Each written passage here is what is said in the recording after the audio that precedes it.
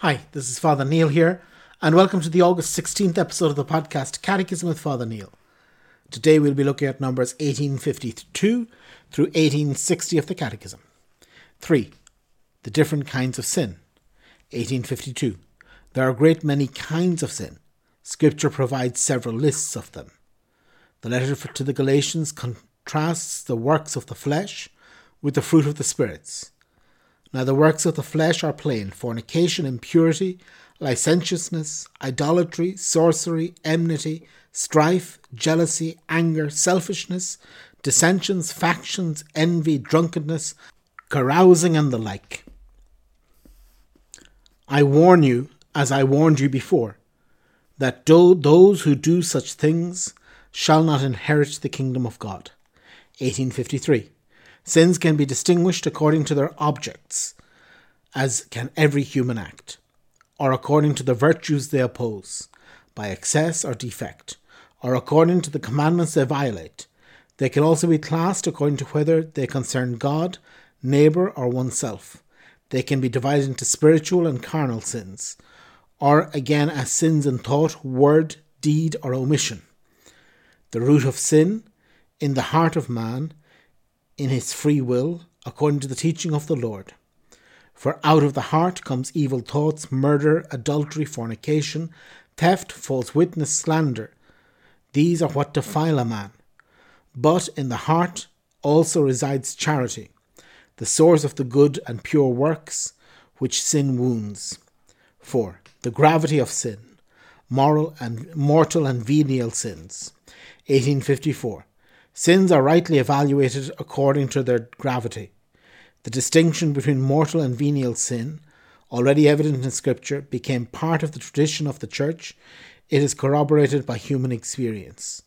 1855. Mortal sin destroys charity in the heart of man by a grave violation of God's law. It turns man away from God, who is his ultimate end, and his beatitude by preferring an inferior good to him. Venial sins allow charity to subsist, even though it offends and wounds it. 1856. Mortal sin, by attacking the vital principle within us, that is charity, necessitates a new initiative of God's mercy and a conversion of heart which is normally accomplished within the setting of the sacrament of reconciliation. When the will sets itself upon something that is of its nature incompatible with the charity that orients man towards his ultimate end, then the sin is mortal by its very object, whether it contradicts the love of God, such as blasphemy or perjury, or the love of neighbour, such as homicide or adultery. But when the sinner's will is set upon something that of its nature involves a disorder, but is not opposed to the love of God and neighbour, such as thoughtless chatter or immoderate laughter, and the like, such sins are venial. 1857. For a sin to be mortal, 3 conditions must be met together. Mortal sin is sin whose object is grave matter, and which is also committed with full knowledge and deliberate consent. 1858. Grave matter is specified by the 10 Commandments, corresponding to the answer of Jesus to the rich young man. Do not kill, do not commit adultery, do not steal, do not bear false witness, do not defraud, honour your father and your mother. The gravity of these sins is more or less great. Murder is graver than theft. One must take into account who is wronged. Violence against parents is in itself greater than violence against a stranger. 1859. Mortal sin requires full knowledge and complete consent. It proposes knowledge of the sinful character of the act, of the opposition to God's law. It also implies a consent sufficiently deliberate to be a personal choice. Feigned ignorance and hardness of heart do not diminish, but rather increase the voluntary character of a sin. 1860. Unintentional ignorance can diminish or even remove the imputability of a grave offence. But no one is deemed to be ignorant of the principle of moral law, which are written on the conscience of every man. The prompting of feelings and passions can diminish the voluntary and free character of the offence, as can external pressures or pathological disorders. Sin committed through malice, by deliberate choice of sin, of evil, is gravest. Okay, very good. So we're looking at the different types of sin. And again, there are many ways that sin could be divided. And at the beginning, it gives different examples of this. However, the church, especially in the Western tradition, has decided has traditionally divided sin into two groups. And again, following Scripture, following one of the ways sin is divided in Scripture, the Western Church, the Catholic Church, has decided to divide sin into these two groups, mortal sin and venial sin. And we begin in the Catechism by looking at mortal sin. Again, all sin is bad, but mortal sin is worse. It's something that is something that really causes divine life to be quenched in us. That it necessitates, and it needs a serious repentance.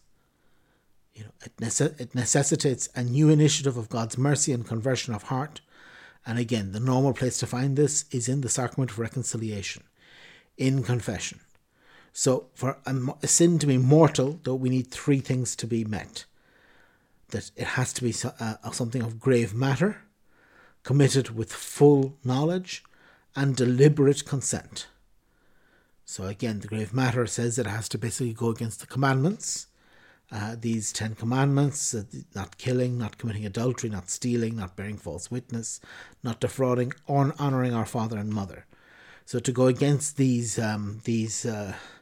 commandments, and then it requires full knowledge, so we must really know what we're doing, and complete consent, i.e. we needn't be forced, or we mustn't be forced to do it.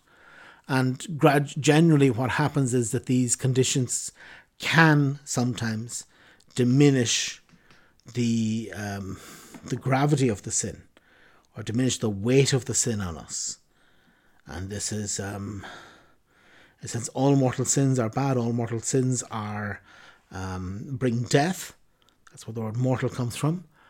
But obviously within them there are grades. So it's not the same to have, badly insulted your parents as to have run a concentration camp and killed 500,000 people. Again, both are mortal, both are terrible, both are bad, but even in this there are grades.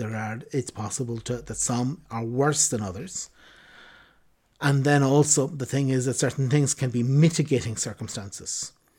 So it's not that the sin is not grave, but that somebody can be less to blame, and that perhaps it could pass from being a mortal sin to being a venial sin, depending on the circumstances.